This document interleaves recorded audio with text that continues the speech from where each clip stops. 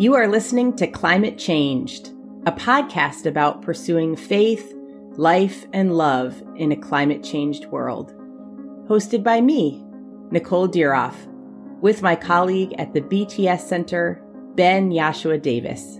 Climate Changed features guests who deepen the conversation while also stirring the waters. The Climate Changed podcast is a project of the BTS Center. It's so great to be with you again, Nicole, in conversation today. So I just wanted to start by asking, we're both parents, what is the most amazing or amusing thing your child has done recently? Thanks for that question, Ben.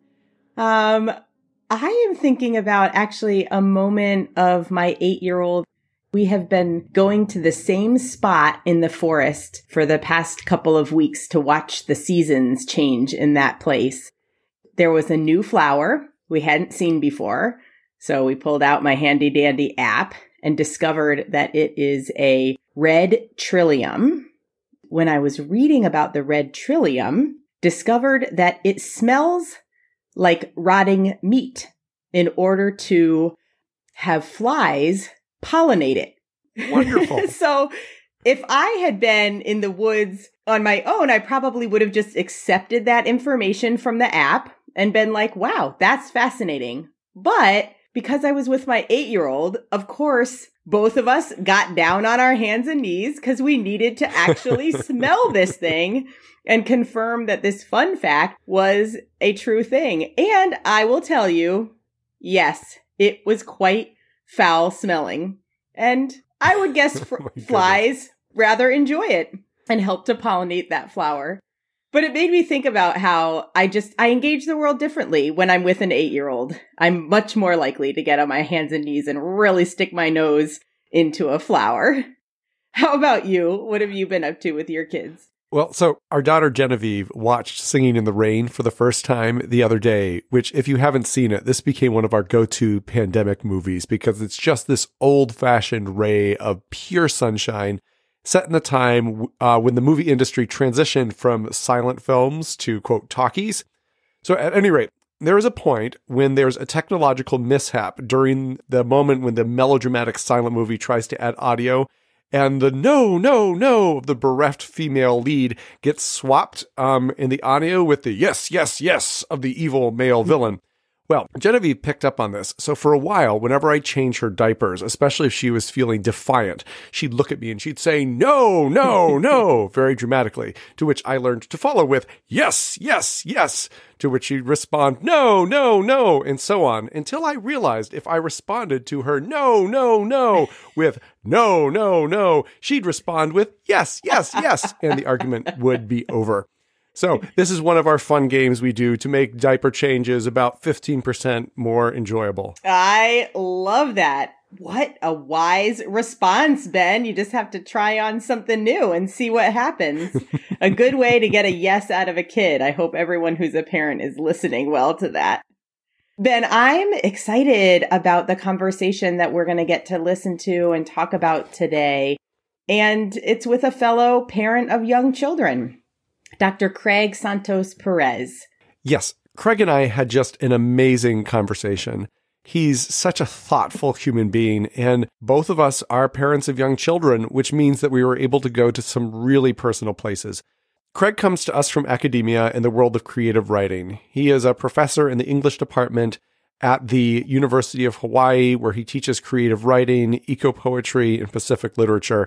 And you will hear how much his own indigenous identity informs his work and is central to his life, as well as to his identity as a parent. He also writes powerfully about the climate crisis in ways that I'm really excited to have everyone hear. This sounds so good. But before we dive in, let's do some centering. In every episode of Climate Changed, we provide you, our listeners, with a short time to center. Since our guest today is poet Craig Santos Perez, we have a recording to share with you of his poem. This poem is called Thanksgiving in the Plantation-a-Scene, and this poem really knocked me off my feet the first time I heard it. As he reads, you'll hear how Craig pulls back the curtain on this American holiday And in doing so, he allows us to see the violence that is carefully hidden from our sight. So he invites us to see traditional Thanksgiving foods through a new lens, one that reveals hidden people and difficult reality. However, there's also something incredibly playful about the poem and the reading. I think this is a perfect way to prepare ourselves for an engaging conversation about the conundrums we face in a climate-changed world. His reading is accompanied by Hymn for the Brave by Miles Avida. Thanksgiving in the Plantation Scene. Thank you, instant mashed potatoes. Your bland taste makes me feel like an average American. Thank you, incarcerated Americans, for filling the labor shortage and packing potatoes in Idaho. Thank you, canned cranberry sauce, for your gelatinous curves. Thank you, native tribe in Wisconsin. Your lake is now polluted with phosphate discharge from nearby cranberry bogs. Thank you, crisp green beans. You are my excuse for eating dessert a la mode later. Thank you, indigenous migrant workers, for picking the beans in Mexico's farm belt. May your bodies survive the season. Thank you, NAFTA, for making life so cheap. Thank you, Butterball Turkey, for the word butterball, which I repeat all day. Say it with me. Butterball, butterball, butterball, because it helps me swallow the bones of genocide. Thank you, dark meat, for being so juicy. No offense, dry and fragile white meat, you matter too.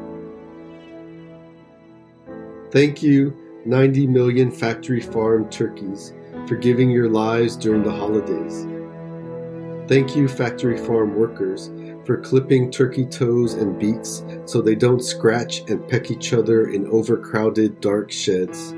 Thank you, stunning tank, for immobilizing most of the turkeys hanging upside down by crippled legs. Thank you, stainless steel knives. Thank you, scalding hot defeathering tank, for finally killing the last still conscious turkeys. Thank you, turkey tails, for feeding Pacific Islanders all year round. Thank you, Empire of Slaughter, for your fatty leftovers. Thank you, tryptophan, for the promise of an afternoon nap.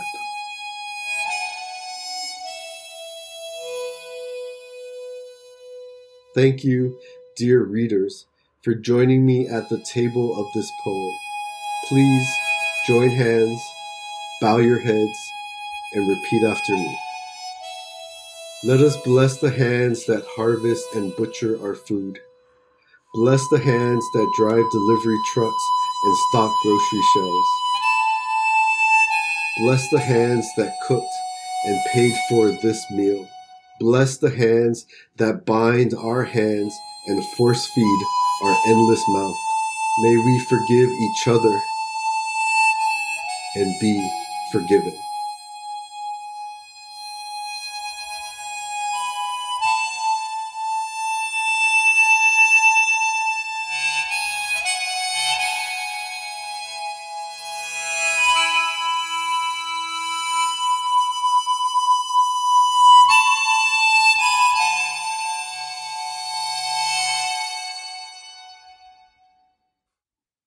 Craig and I actually talked for nearly an hour, so I've chosen a few key moments to share with you and the listeners, and a link to the entire conversation is available in the show notes for anyone who's interested. What are the identities that are important to you? For me, being an indigenous Chamorro from the island of Guam, and also, of course, being a Pacific Islander. I remember Peterson, a Toscano mutual friend, introducing Thanksgiving in the Plantation Scene to us last November, and I don't think I've ever laughed and winced so much in 3 minutes before. And I actually shared it with my whole family, but after Thanksgiving, because I didn't want to morally complicate the mashed potatoes. And I've had this similar experience with several pieces in your book, Habitat Threshold. You know, my book, Habitat Threshold, opens with a quote from Donna Haraway where she talks about staying with the trouble. And I've always been struck by that idea of, finding ways to live in this very complicated world, not to, be utopic or dystopic, but to try to remain, entangled within all these complexities, the horror and the beauty of the planet. And of course, the human systems that we have built. And so that's what I try to do in the poetry, even if it does bring into question things like mashed potatoes and canned cranberry sauce. It was one of the things I loved. I was actually going around muttering butterball, butterball, butterball to myself after listening to your poem. So for you, is this part of an ethic, or do any of these poems come from a story?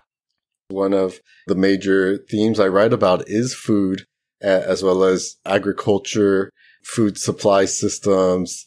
And one of my signature courses here at the University of Hawaii is actually food writing. I think food is such a wonderful way for us to think about these larger issues, to think about diet and the ethics of eating, the use of plastic and other packaging materials, the routes that the food takes to get to our plate, the animals that are slaughtered, as well as the workers who are often exploited. And so for me as a poet, I try to use those themes that everyone knows, the supermarket, frozen foods, and then to create a space in the poem where we can ask these larger and deeper ethical, political, and ecological issues. I know for you, the ethical impetus behind your writing isn't just about some abstract good that you're calling people to, but it's about relationship, calling people into a different kinship, especially with the more than human world, in which I think it's pretty safe to say Western society's relationship with has been profoundly abusive. So I'm curious then, how does kinship weave itself in to your work, but also just the way you understand the world as you carry yourself in your day-to-day life? In my indigenous culture, we are taught that we are kin to all things in the world, and everything is interconnected. In that sense, everything is our relative as well, and we should treat the lands, the waters, animals with amount of reverence, respect, and care that we would give to our own elders. With that kind of ethics that I grew up with, I tried to then explore that through my poems by addressing these everyday issues, as you mentioned, and thinking about our relationship to the more than human world, thinking about how ideas of kinship can provide us with a new way of being with others that highlights our interconnections and our interdependencies, so that hopefully we can treat other beings with the same respect that we would want to be treated, to create more sustainable relationships. And so that's really what I hope to explore in the poems, but also to show how entangled we are in these problematic relationships, and how, whether it's our capitalist system or our food systems, kind of put us in these very exploitative relationships that we need to find ways to get out of and transform. I'm wondering if you might have a poem you could share with us that speaks to some of what we've just been talking about. Yes, so I have this poem called Blood Ivory. It was written after I took my daughter to the Honolulu Zoo. She loves elephants, so took her to see these majestic animals. And at the time, they were doing an exhibit about the illegal ivory trade in Hawaii and, of course, around the world, and learning about how elephants are treated just to retrieve their ivory. Blood Ivory. When we reach the elephant enclosure, I lift our daughter up so she could see them playing in shallow ponds. Look, I say, they love the water, just like you. Today, 96 elephants are being massacred across Africa's scarred savanna. Armed poachers surround the herds, who stomp, trumpet, and encircle their calves. Bullets, those small human tusks, bite through thick, wrinkled skin. Do the men still feel awe or majesty, or do they only feel their own awful poverty as they sever the incisors once used to split bark and forage? Warlords will sell this white gold to be carved into jewelry, relics, and art, then smuggled across the planet, our man-made elephant graveyard. This year, 35,000 will be slain. Our daughter waves goodbye to them as we walk towards the exit. Do we build zoos to save what we've sacrificed, to display what we dominate, or to cage our own wild urge to kill every breathing being? Our daughter plays with a stuffed elephant doll in the gift shop. Look, I say, it has ears, eyes, and a mouth, just like you. She touches its tusks, smiles, then touches her own teeth. Thank you for that. One of the other reasons I resonate a lot with your work is because both of us are fathers. I'm a parent to two young children, Michael, who's 6, and Genevieve, who's 2.5. I find that in this moment, being a parent it's a really emotionally challenging and complex sort of thing.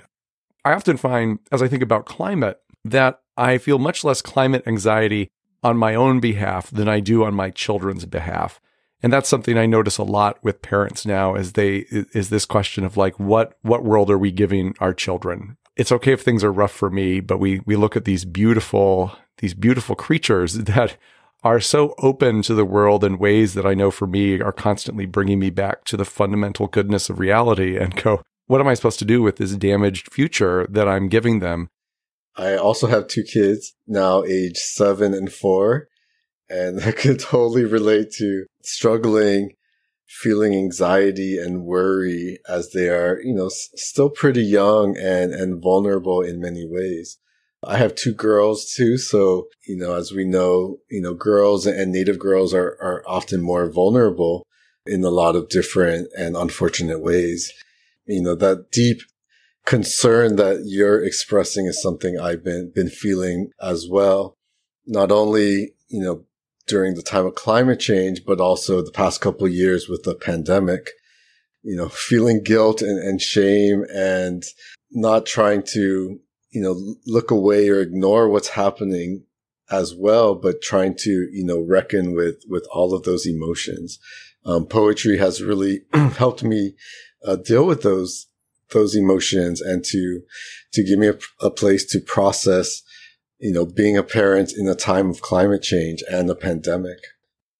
You use the word entangled to describe what you're trying to do with your work. And I think in some ways, being a parent is one of the places where I find that entanglement is really visible and really manifest, because there is all the fear and the anxiety, but there's also the beauty and the hope. And there are times I know my son Michael has taught me some incredible things about what it means to be a human in this moment, and how my children growing up as they do in a cultural context that teaches them to kind of be very disconnected from the more than human world, where at an intuitive level, he has these relationships with other beings that are not human in ways that are just utterly natural and call me back to something that, as I've grown into my own life, is harder for me to access. So I'm curious for you, where you also access the joy with being a parent in this moment, which oftentimes does provoke so much anxiety because we know what is in our children's future. That does remind me of how much my kids, they love watching cartoons that have, animal characters. They love going to the zoo. The books they enjoy the most are often about nature and, fantasy, kind of imaginary worlds. And to me, their sense of childlike wonder and awe and joy for, this beautiful planet that they're discovering. And, the place that I live in, Hawaii, despite, all the environmental injustice issues going on, there are still parts that are so beautiful. And, introducing our daughters for the first time to the ocean, for example, is one memory of joy that comes to mind. And, thinking about how how their sense of wonder, does kind of, inspire me in many ways and does bring me moments of joy that, allows me to kind of keep fighting for environmental and climate justice, and to kind of buoys my hope that, we have to keep fighting for the next generation. I wonder if you have another poem you might be able to offer us. Yes, well, this conversation is making me think of a poem from my book titled A Sonnet at the Edge of the Reef. And I wrote this after taking my daughter to the aquarium here. A sonnet at the edge of the reef. We dip our hands into the outdoor reef exhibit and touch sea cucumber and red urchin as butterfly fish swim by. A docent explains, once a year, after the full moon, when tides swell to a certain height and salt water reaches the perfect temperature, only then will the ocean cue coral polyps to spawn in synchrony a galaxy of gametes, which dances to the surface, fertilizes, opens, forms larvae, roots to seafloor, and grows generation upon generation. At home, we read a children's book, The Great Barrier Reef, to our daughter snuggling between us in bed. We don't mention corals bleaching, reared in labs or frozen. And isn't our silence, too, a kind of shelter? And so I wrote that poem, as we were talking about, kind of introducing our daughter to the wonder of coral reefs, and reading this book with her, looking at all the colorful pictures and the vibrant underwater ecosystem. And, in the back of my mind, I'm like, I know coral bleaching is happening right now. I know the oceans are acidifying. I know that, our islands are more vulnerable because of the loss of our reefs. But I didn't want to tell her that.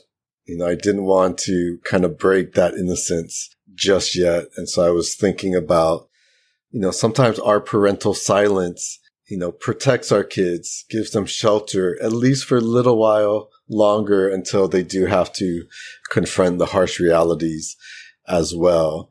And so that made me think about, another kind of trouble that we have to live with, as parents, thinking about when to tell our children about, what is happening in the environment and the changes that they will be confronting soon enough.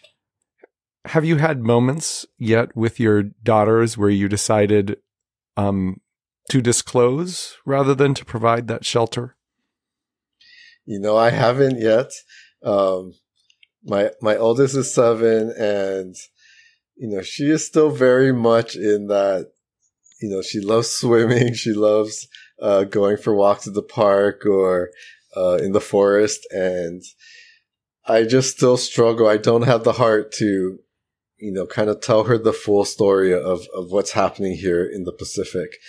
And so I'm dreading when that day comes, and really thankful for a lot of educators and folks who develop, climate change curriculum for K through 12. And, so that she can also have a place in school where, she can learn about it, with teachers, with her classmates her age, so that, I'm not alone as a parent trying to tell her about those realities. I think that we're not alone part is really important. I think about this a lot because I think sometimes there is this myth that we have to keep reinventing the wheel when we're facing these challenges. I wonder if you might share more with us about the role of poetry in the movement and in your own life as well. Poetry has always been that space for me to wrestle with my emotions, to reshape my anxieties and concerns into a piece of art, to be creative amidst all this destruction around us. And, but beyond that, when I teach poetry, I see how it also, educates and transforms my students. When I have my students write their own poetry, I could then see how it gives them a space for creative expression and for healing. And then I've also noticed how, once students learn about these issues, once they write their own poetry about what is happening, they're much more inclined to actually, go to a beach cleanup or to march in the climate change rally or to attend other environmental events. And at these events, what's exciting is that the arts and the humanities are always woven into them. So there are always poets and musicians playing music, performers. Here in Hawaii, there are often like hula dancers and chanters as well. And so it really is not only a political space, but also a very creative space. And I feel like that's important because, as everyone listening knows, is like environmental activism and politics can be very draining and lead to burnout quite quickly. And so I've noticed how the arts, music, and literature can actually like refuel us and reignite that passion and give us the energy and inspiration to keep fighting and to keep going to the legislature or to attend the next rally and so on. And so I'm really grateful that the movements have really brought together both, politics and art. Hmm. So I first just want to say thank you so much for taking some time to talk to us today. I really appreciate the authentic witness of your poetry to both the beauty and the horror that underlie life. And I know it's certainly, as I've read your poetry, it's something that's really woken me up to some of those complexities in ways that I'm very grateful for. I don't know. I feel kind of emotional now. So I just want to say thank you for bringing us to a deep place and really, tying in, both the poetry and environmental concerns, but also just these really, really human and vulnerable, honest questions. So thank you, Ben. Well, thank you, Craig. And I appreciate that you showed up for this in a really real way as well. I think about interviews, they are in some ways a contemplative exercise where like I have a list of questions and stuff like that. But then part of it is feeling out like what conversation needs to emerge right now and paying attention to that. I had a great question about like the artifice of Western civilization and the ways that it breaking down freaks white people like myself out. But that was, but the conversation we had about poetry was far better and far truer to the thing that wanted to emerge.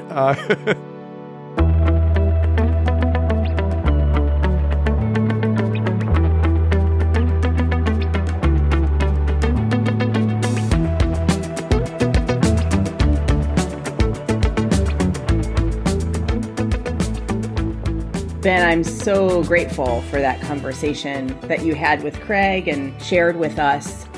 I think the role of arts and culture in this moment is just so critically important. I was in conversation with a friend recently who was reflecting on a niece or nephew who was starting college, and she was saying, we just need more scientists. And I was thinking, maybe, but I also feel like we need so many more artists, so many authors in these times. And it makes me think of one of the essays in the book, All We Can Save, which is a book that we have done quite a bit with at the BTS Center. The essay is called Harnessing Cultural Power, and it's written by Fabiana Rodriguez. And she says, culture is in a constant battle for our imagination. It is our most powerful tool to inspire the social change these times demand.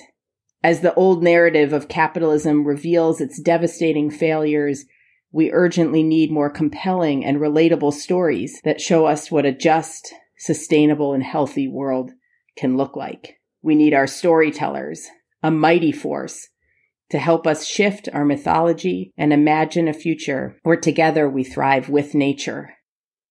I think we keep turning to artists, at least in our work with the BTS Center, because we are so hungry for the stories and for the ways to hold the paradox of what is our current moment.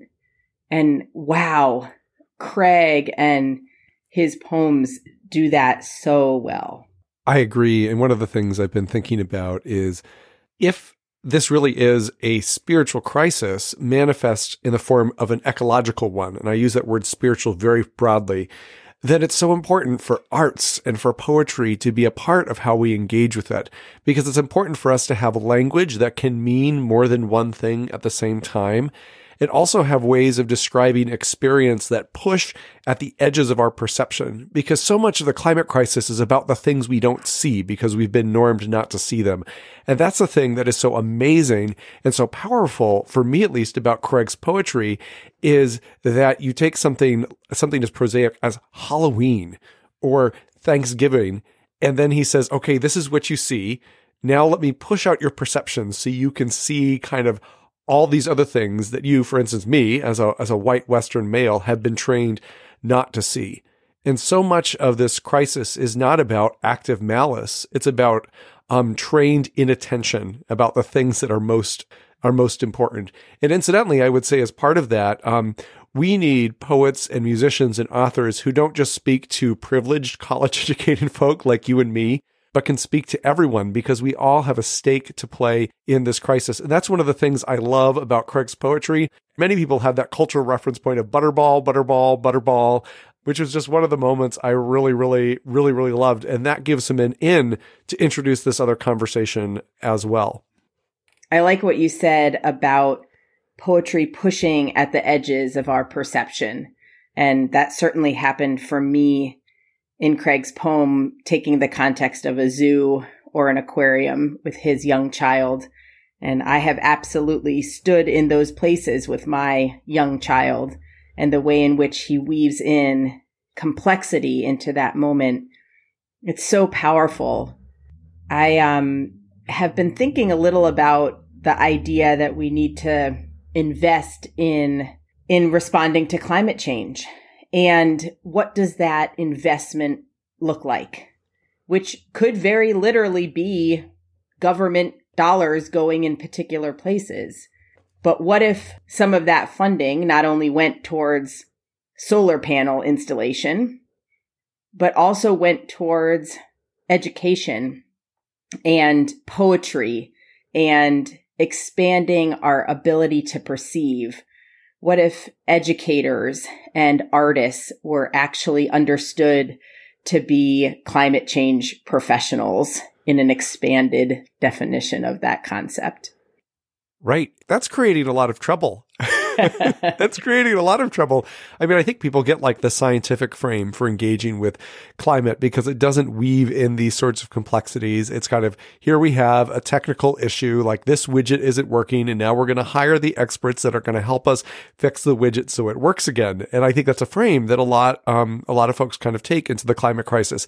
And that is not the frame that artists and poets and writers of all stripes bring into that. Instead, they actually step back and say, is this a widget? Can it be fixed? Are these people actually the experts? What do we also not notice that is working or is broken? And I think for me, that's one of the places where the conversation really starts to hit home, as I think about both how I carry myself in my own life, but also like, how do I parent in this moment where our kids still are living in this very tight kind of bubble that is created by our society and created by us as parents. And I think Craig talks about that really wonderfully when I ask him, so how do you talk about the climate crisis with your daughters? And he admits, I don't. For me, that was a really powerful moment. And I think there's actually a really good impulse there. So I guess I'm really curious then, like for you, Nicole, how do you share about these moments with Elliot? And where do the arts and poetry and some of this stuff play into that for you? That I thought was a really important moment in your conversation. This desire to protect our children and not having the heart to reveal something really challenging. I just listened to a recent podcast on the On Being podcast with Krista Tippett, and she was talking to Kate DiCamillo, which she is a very tenured and well-known children's author. Kate was talking about exactly this. When is it our role to protect the innocence of our children? When do we shift out of that posture? She said, my role as a storyteller with children is to tell the truth and to make it bearable. That just struck me really powerfully. I've thought about it a lot within the context of raising a white child. This sense sometimes out there about, well, when they're old enough, we'll introduce them to racism and the reality of that in our world. I've made a real commitment to finding the right language, because my child may be 5 or 6 or 8 or 12, to find the right language to have the conversation, but making sure that my son knows that I'm the sort of person to talk about these topics with, that I'm desiring to learn and live in this world at the same time that he is. It's really important with our children, and I say with our children, but I kind of mean just with other people, to allow the space for authentic expression of emotion.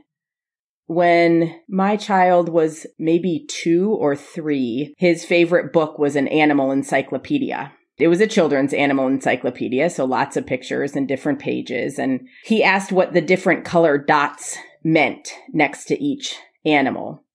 And I told him, oh, that tells us whether that animal is doing well, and there's lots of them in the world, or whether that animal is threatened, or whether that animal is endangered.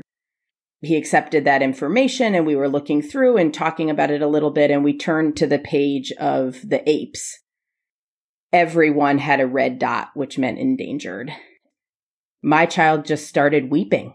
I mean, he just couldn't control himself with the emotion of receiving that information.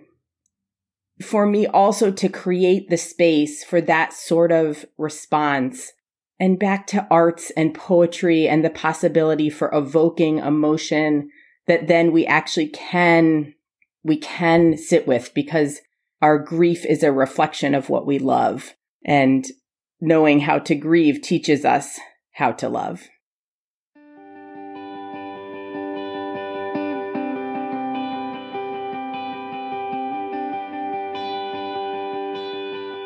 I want to thank you for the conversation that you had with a poet, with a parent, that definitely left me thinking and feeling. In this podcast, we want to make sure we create space for talking about next steps. So let's do that, Ben. What could we do next? I actually asked Craig this very question. What is something that someone can do after hearing this conversation? If you remember, he spoke about his students who write poems about climate change, the ecological crisis, or the natural world. It helps them process their feelings. In some cases, it even opens the door to practical and meaningful actions. So even if we are not poets like Craig, it's really helpful and often very important to do creative work around these topics. And I imagine that there are some of you who are listening who would benefit from writing a poem about one of the topics that came up in this podcast. And I'd like to encourage you as a next step to follow Craig's advice and do that. And if any of you end up writing a poem, please do share it with us and other listeners on social media, or of course with your family and friends. If poetry isn't exactly your thing, I also invite you to engage in other forms of artistic practice. For any of you who are interested in playing with painting as compared to poetry, I invite you to go to the btscenter.org/earthbound practices, and you can look for a couple of creativity practices led by our friend Bronwyn Mayer Henry, where she invites you to take out some colored pencils or chalk or pens and play with a notebook. Craig actually added another possible next step as well. You know, it's actually something that you said that really inspired me, was how, you know, during the pandemic, you would spend time on your porch or in your yard during sunrise and sunset. I've been inspired to do that. So maybe that will be the step I will recommend, is just to spend some time in those dawn and dusk hours outside with loved ones, with a favorite beverage to really just be in that moment and to connect to the deeper spirit of things. And so thank you for sharing that. You could also check out more of Craig Santos Perez's work. You can visit his website, craigsantosperez.com. You will find links to his books, including Habitat Threshold, which was published in 2020. You can also see videos, read essays, and learn more about his research.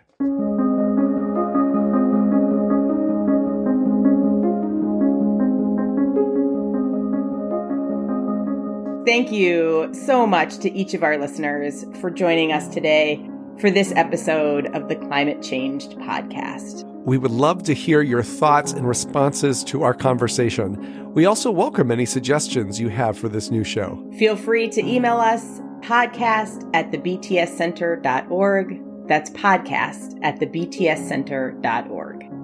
Our podcast is produced by the wonderful Peterson Toscano and is a project of the BTS Center in beautiful Portland, Maine. As always, learn more about the many resources from the BTS Center online at thebtscenter.org.